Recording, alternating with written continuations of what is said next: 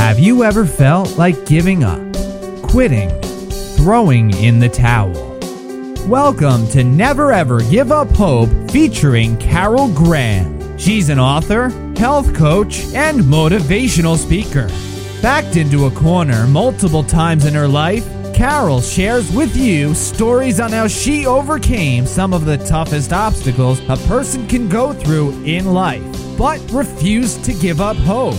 Rather than admit defeat, an opportunity was presented, and it involves each and every one of you. Carol will feature spectacular guests who will share their messages of hope, encouragement, and their inspiration to prove why life's adversities only make you stronger. And now, welcoming the host of the show, here's Carol Graham. Thank you, JJ, for that introduction. And I also want to once again thank all my listeners from around the world. We are now in 51 different countries. And what that tells me every single day is that people need a message of hope. No matter where we are in any part of the world, we are looking for hope because the world around us seems to be crashing at a very rapid speed. And there are so many people that we know who are hopeless. And so we offer this program with people who have overcome insurmountable circumstances in their own lives where their lives seemed hopeless and yet found strength and joy and will want to share those tools with our listeners. So I thank you. And I also thank all my listeners who, of course, leave reviews and feedback and 5-star ratings, because that is what's making this show a success. And I'm so appreciative of all your input. Thank you. With me today is Dana Goodman. She is a published author, a grief counselor, and an inspirational speaker. Her memoir is entitled In the Cleft, Joy Comes in the Morning. And morning is spelled Mourning. Her memoir won top novel at the Wild Sound Writing Festival. And I know any of you who are going to read this are going to be encouraged.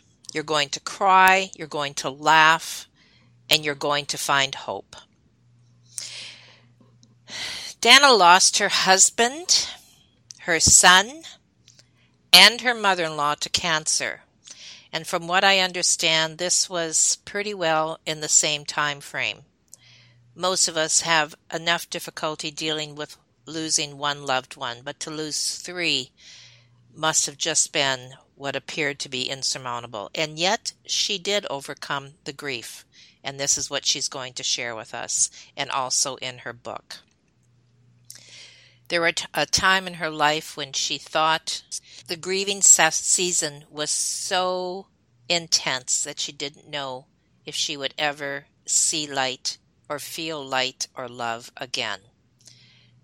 So buckle your seatbelts, because we are in for a real treat today with this incredible story from this young woman. Welcome.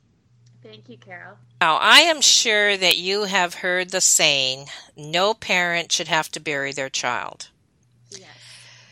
Can you walk us through that time in your life of when you had to do that, and what prepared you as far as, were the doctors giving you hope? Did you have no hope? Were you sure that he was going to die? What's all the emotions that you went through after the diagnosis of your son? And how old was he? When my son's name was Zach, and Zach was 13 years old when he died. As you mentioned, my first husband died in 2002 of a histiocytoma, which is a rare soft tissue sarcoma. And I did get remarried after that. And the hard part about my son, well, there was so many hard things, but my second husband and my son were diagnosed the same week. And so we were at Children's Hospital, and they were doing biopsies of Zach's tumor. He had a brain tumor called glioblastoma multiforme. And they were doing biopsies and what have you down there. And while we were there, Kamloops called to say my husband had a cancer called squamous cell carcinoma. And so it was so difficult because the glioblastoma that my son was diagnosed with is a really rare to be diagnosed in a child. It's quite common in brain tumors for adults, but not for children. And so everybody was shocked. Oftentimes, children's tumors are curable, but this one is really rare and very aggressive. And so at the time, they gave us 10 months for Zach to live. Oh, my goodness. Yeah, and then also my husband's chemo treatments were horrible. And so I was trying to take care of him and trying to take care of my son and then my other little guy, who at the time was in grade 5. And so it was just awful. And then within that period is when my mother-in-law was diagnosed. Mm-hmm. And it's actually, it's called Li-Fraumeni syndrome, is what this is called. And it's a chromosomal problem in one of the genes. And so that's why it's being passed down through the mother. Oh, I see. Yeah. It's really rare, really, really, really rare. Like I think there's been 200 diagnoses or something with Li-Fraumeni syndrome. And so it's not uncommon that it would have come from your mother-in-law to your son, and then to your... It just feels unfair. I mean, it still doesn't feel fair, right? You lose over half of your family, and my second husband. I mean, he's not even a part of that chromosomal thing. This is just something that just randomly happened at exactly the same time, and so it's just. I mean, it's that your second husband. Yes. Yeah. My first husband died in 2002, and then my second husband and my son were diagnosed at the same time. And did he have the same gene? Like, was it a genetic thing as well? No, it was just random, just very coincidental. Like, even the radiologists and chemo and the oncologists were like, we've never even heard of this happening before. And so it's just, I mean, that kind of tsunami coming on you, there's nothing that can prepare you for that. No. And so, and I guess the dilemma, the hardest part for me was I had seen my first husband suffer so much with chemo and radiation. And when they told me Zach had 6 months to live, I thought, what's the point of doing radiation and chemo? Aww. And so there's a lot of guilt that is put on you by oncology to do these treatments, when in fact these treatments can interfere with your quality of life. And yet somehow you get talked into doing these treatments, even when there seems to be no real why. I mean, why would you put people through this? And yet somehow I ended up looped into that again. And there is still some regret about following that pathway, but you do everything you can, and you're just holding on to whatever you can in hopes that something is going to change. Let's talk a little bit about what your son was going through. Not so much physically, but emotionally. And I'm assuming he probably was a strength for you, because kids have a way of doing that. Oh, I think, yeah, I mean, he was a strength for everybody. I remember I was in my garden when the doctor called to say, the biopsies come in and your son has this rare tumor. And I remember coming in from out of the house and he was playing Lego. And I remember looking at him playing, going, oh my goodness, like I have to tell him this news. And this is the last time that I'm ever going to see him play without the heaviness of this being put on him. And so I came in and I'm like, there's no easy way. And I really think that kids need to be told the truth. I'm a firm believer in that. They need to know exactly what's going on, and they can handle more than you can think. But I came in and I said, Zach, you've got cancer. And I remember this so vividly. He said, am I going to die?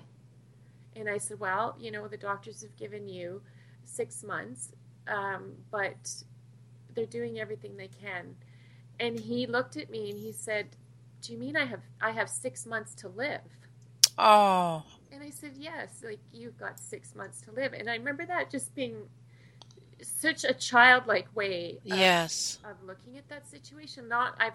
I'm missing the rest of my life. I mean, I'm sure those thoughts came to him as well, but it was, you know what, I have 6 months to live. But he was really afraid. And I remember praying with him. I said, we have to pray that God will take away your fear. And honestly, like it was like God just, I mean, I'm not saying he didn't have fear. He did. But God just pulled something off of him so that he was able to cope and just be a kid. Like we were going skiing and we were just continuing on the best we could with our life. And he loved sushi. We'd go out for sushi, and he'd go to school, and his friends would have little parties for him and stuff. So he really continued to live in spite of his diagnosis, which is amazing. Absolutely. Mm-hmm. And looking at him, I'm sure it helped you. It helped me, but it also grieved me, right? I mean, because it was a brain tumor, over a period of time, like his personality started to change. He started speaking in different accents and doing different really bizarre kind of things sometimes. And so it was almost like watching your child die little by little. And so even though he had that spark in his eye, I mean, you couldn't kill that. But it was just hard to see your child gradually just getting sicker and sicker. The strange thing was that the tumor, it was really rare that this happens, but the tumor was inside the skull. And I guess when they did the surgery, it dropped, something happened, and the tumor ended up on the outside of the skull, like a piece dropped in. And so that's probably not the medical way of describing that, but the tumor started to grow really quickly on the outside. And so it was like almost like he had two heads. It was huge. And we would go places, and you know, I remember we were in Booster Juice one time, and this girl said, "What happened?" And he said, "Oh, I have a tumor." And he just said it so matter-of-factly, and yet he would go out. He wasn't ashamed to go out in public and talk to people and just be who he was. And I mean, part of that might have been where the tumor was situated, but he just really inspired people. And our family has a strong faith in Jesus. And honestly, like I people will look at him, and I'm like, the reason they're so gravitating to him is because they can see Jesus in him. And the love and the kindness and the compassion that he had. It was beautiful. And he continues to inspire people. Absolutely. And that's one of the reasons for the book, I'm sure, as well, which we'll talk about in a bit. Mm-hmm. But that inspiration will carry through.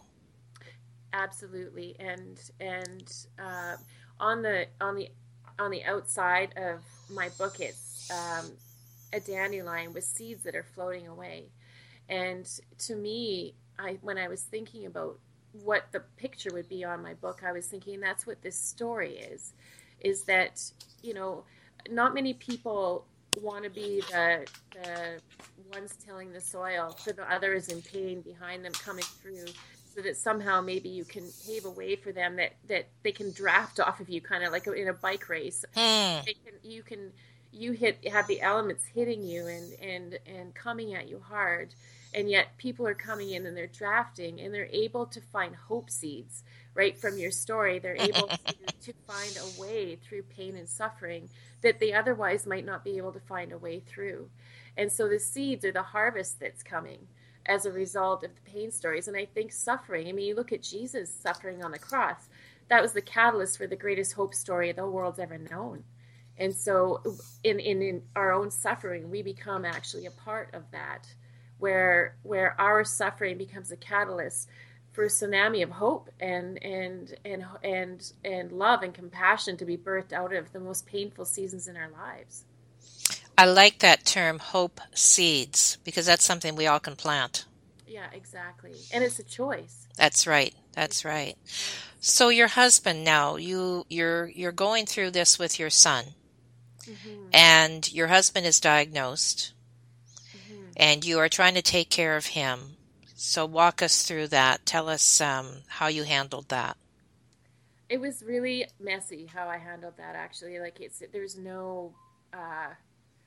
there's no clean way, I don't even think, to deal with that. I mean, your emotions are so raw, and there's a lot of anger and frustration, and I think when a family goes through suffering, it brings out the best in the family, and it also brings out the worst in a family.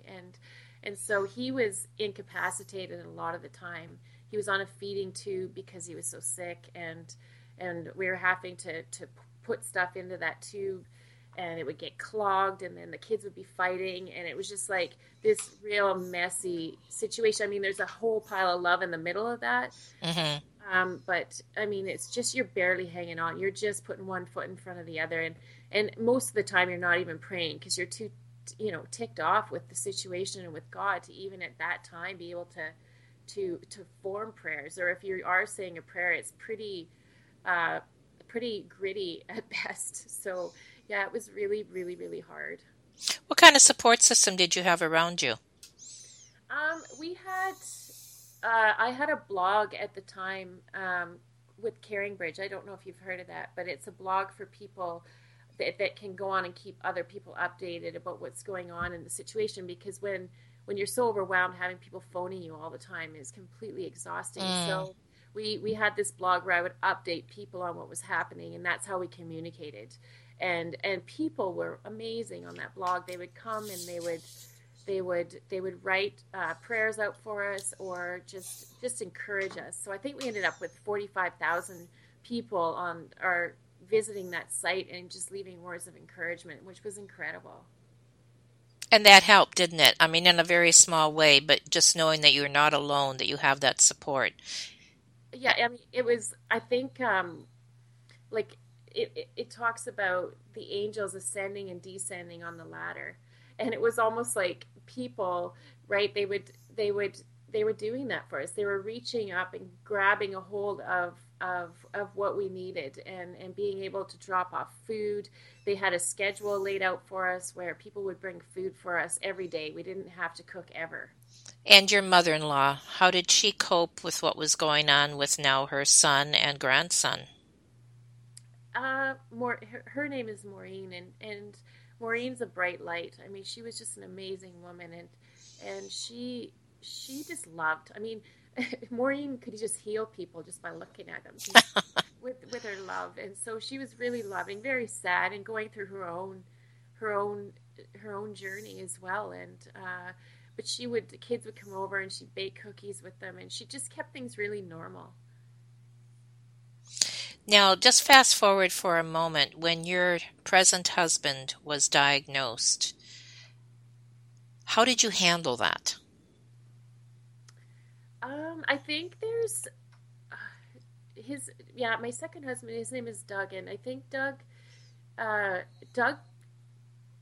was shocked. I mean, everyone was shocked. You're just shocked, and there's almost like this grace period where there's an anesthetic comes over you, and it's almost like you numb out. So you don't really, it's dysfunctional in a way, but highly needed. And so there needed to be a numbing period. Like, it's almost like you go into a frozen mode just so you can get the things done you need to get done. And so I think he was terrified. I think my husband is a real servant. He loves to serve. He loves to take care of his family. He's a very amazing provider. And I think for him, it was so sad for him that he was just out. He couldn't help me. He was just out. And so it was really hard for him. He felt a lot of guilt and a lot of shame, I think, around that, and just helpless, right, to be able to do anything to change the situation. And men like to solve things, and he wasn't able to solve it. And it was just, he went into a really, really anxious. He was very, very anxious. Were you able to help him through that? As best I could. I mean, you're trying to deal with your own, you're emotionally tanked. Like, yes, I can only imagine. No, I can't imagine. Yeah, you're on empty. So I did the best I could, right? And that's sometimes the best you can do is all you can do. And so I did the best I could to help him through that. But his family came in and supported and loved him, and I loved him the best I could. And Zach, my kids loved him. And so, yeah, he did feel supported in the middle of it all, I think. Now, you mentioned on your website, and also just recently in this interview, that you were pretty angry at God So how did you deal with that? There are a lot of people who get angry at God for a lot less reasons, if you could, than what you went through, and knowing that it isn't fair and that life isn't fair, and why did this happen to you, and how did he allow this to happen? Can you address that at all, and how you got through that part? I think just being real, right? Like lamentation. It's the only prayer that we do here on earth that we will never do in heaven. And when we're angry at God and we're pouring it out, and he calls that prayer. He's like that. I see that as prayer. It doesn't offend me. It doesn't upset me. It's really honest and it's raw and it's real. And he comes through the anger and through that tumult. He comes through that, and he does it. He changes it into something else. It's what he does. He changes ugly to beauty. Mm-hmm. And so he did that, right? I remember having this moment with him, and I said, "Where were you when my boy is in the hospital and having this done? This craniotomy." Zach had to get 2 craniotomies done.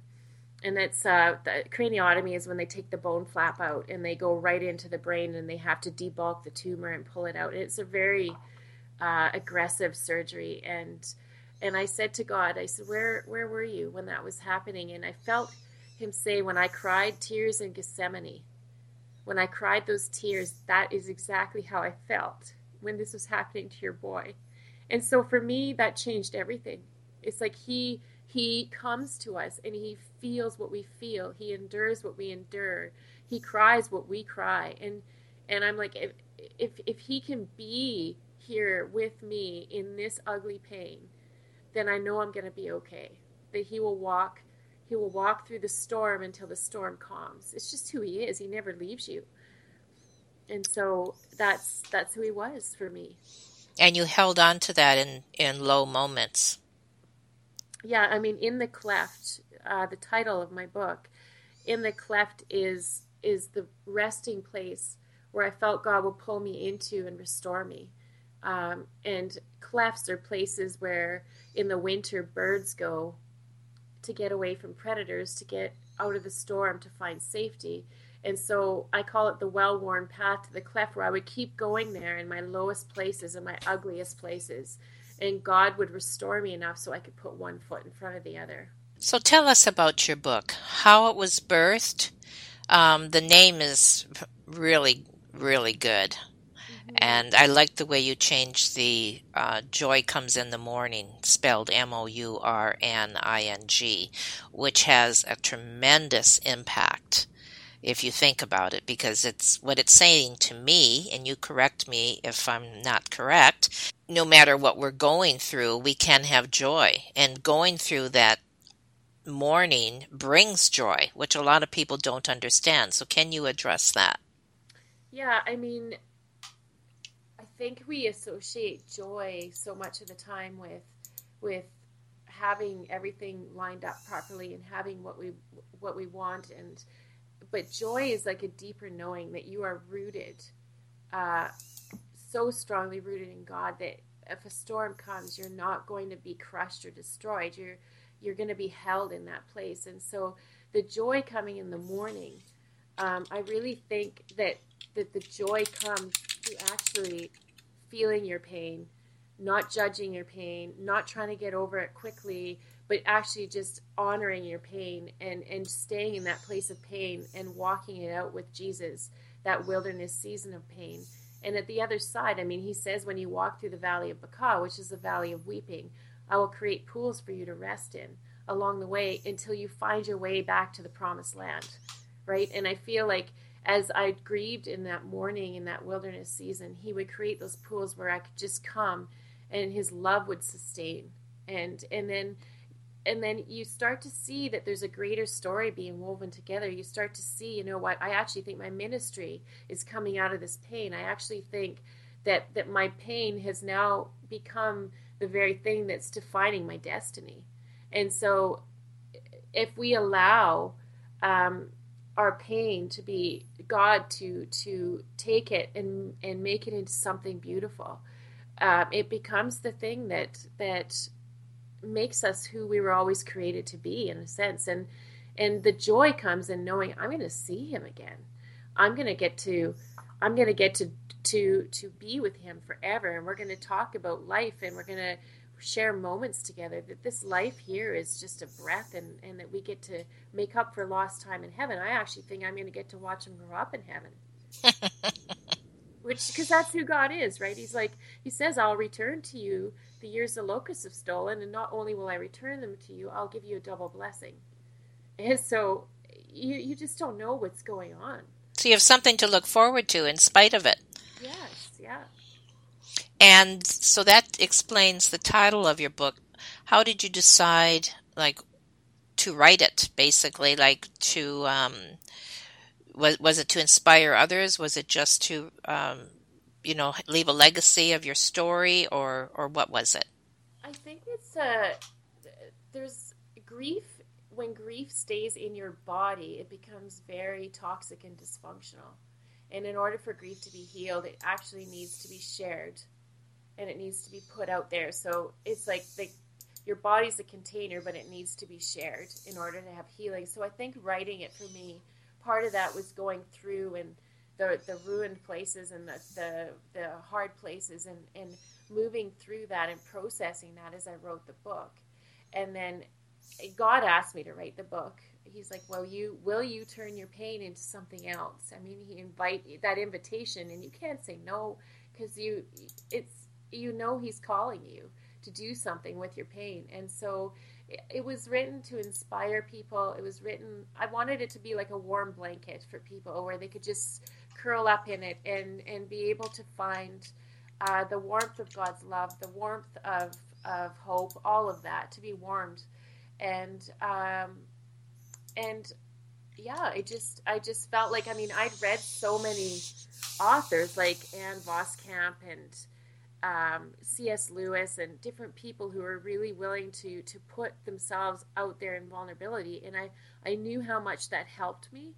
And I thought, you know what, my story is original. It's my story. And I want my story to be a help, to be like a lighthouse for people. And has it been? It has. I think it has. Yeah.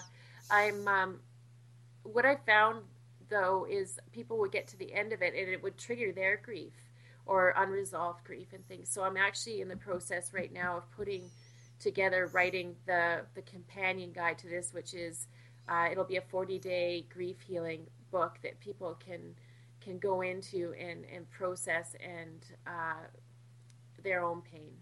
What a great idea. That's excellent. And you're in the middle of doing this now, or is it? I'm in the middle of doing it now. It's called In the Cleft, Pathway to Healing. And then I'm actually also writing a children's book right now called Jillian's Superpower, The Gift of Sensitivity. So a children's book on children who have high sensitivity as well. So I've got 2 little projects on the go right now. Now, the children's book, is that dealing with loss? It's dealing with, in a sense, because it's high sensitivity, right? So kids with high sensitivity, they pick up on everything and they carry everything as their burden, and so it's helping them to process their pain and the challenges of day-to-day life. So in a way. Okay. Now, you are also a grief counselor. Now, is this something that you wanted to do before you went through all this, or did this come as a result of what you went through or a result of your book? I was a counselor before I went through all of this. I used to be a teacher, and I found that I wasn't able to individually help them as much as I wanted to. So I wanted to do some one-on-one counseling and went back to school and then got my master's. And then I think the grief, my love for helping people work through their grief was born out of my story and my situation. So I think that's what led to the more of a specialized grief counseling. Excellent. And I'm sure you've been able to help a lot of people work through these issues. Well, I think so, because you're not an intellectual telling people how to deal with grief. You're a safe harbor, right? You've walked that. That's right. And not that you overlay your story onto theirs, but at least they can come knowing they're understood. It's an empathy. Mm-hmm. Exactly. Now, how have these experiences that you've gone through changed you as a person? When you look back and you see who you were and you see who you are today, how have you changed? I think the biggest way that I've changed is I just have a passion to love people. It's created a space, a deeper space for compassion. One of my dreams is to one day be a grief counselor for children who have been child soldiers of war or something like that, and to be able to go and restore and renew. And so it's just, I think I have a desire to be a world changer. I always wondered what God was going to do with my life, but now it's like, no, my life's mission is to impact people with love and with God's kindness, and to bring hope. So it's like you're a vessel of hope. To say you were inspiring is an understatement, because here you are, someone who has gone through so much, and you are not wallowing in self-pity, which many people choose to do. Mm-hmm. And you are not only finding your own joy, but finding ways to help people through their grief. Mm-hmm. And so you've taken, as you said, both here and on your website, you've taken that pain and turned it into joy. You've taken that ugliness and turned it into beauty. Mm-hmm. And we can all learn from that. Mm-hmm. What's in your future? Besides, you did mention that you're finishing your 2 projects, and you also want to do some more in the area of counseling. Is there anything else in particular that your goals are? I think I am, at this time in my life, I feel like it's been a bit of an incubation period where God's kind of had me growing and healing, and in a place of really experiencing his love. I mean, after going through something like that, there needs to be a healing time, and it can last as long as you need. Our culture says to get over grief quickly, and I'm so against that. It's like, if you need to stay in bed for 5 months, then you can, right? You have permission to grieve as you grieve, and it's like the unfolding of a flower, that it naturally will unfold, and we naturally know how to heal if we just allow the process to be the process. Like, if you have a cut on your finger, you don't have to will it to heal. The cut heals. And if we allow ourselves to heal and give ourselves permission to take our time, to not rush it, that God will unfold the next season when the next season comes. And so I've been in that period now for a while, and now I feel like God is saying, I'm going to send you out. Speaking, being on tour speaking is one of my dreams. I would love to do that. Going and working, like I said, in countries with children who've been soldiers of war, and restoring. I mean, that's another dream I've had. So right now, God's just invited me to dream, and I think he's going to breathe on those seeds, and they will come to fruition, and I'm trusting him to do that. You are definitely a woman with goals, and big ones. Yeah, I do have big goals, for sure. And that's good. And you know what you can accomplish just because of what you've done already, and the strength that you have already. It's like, don't stop me now. I'm just going forward. No. So that is definitely not only motivating, but certainly inspiring. And we thank you for that. We thank you for sharing. I'm sure every time that you share, it does bring back those memories. And you're a mother. You're a wife. You went through something that none of us want to go through. You endured. You became stronger in some ways. And now you want to share what you learned. And my hat is off to you. We applaud you. We thank you. It has definitely been a pleasure to have you here. And we definitely want to know, as things progress in your book, we will certainly have the one that you have out now. It's in the cleft, joy cometh in the morning, or joy comes in the morning. Mm-hmm. But we also want to be alerted when your next book comes out, the guide. Okay. Do you have a date for that yet? No, I don't have Okay. Well, that's fine. We'll stay in touch, and possibly we can interview you again and hear more about what you're doing. You've been stimulating. Let's leave it at that, most definitely. And I thank you so very much for sharing that story with us today. You're welcome. Bye-bye. Bye-bye. Thank you for listening to Never Ever Give Up Hope, featuring Carol Graham. Did you know that most people succeed because they are determined to? Quitting was never an option. Carol loves your comments and will respond to each one.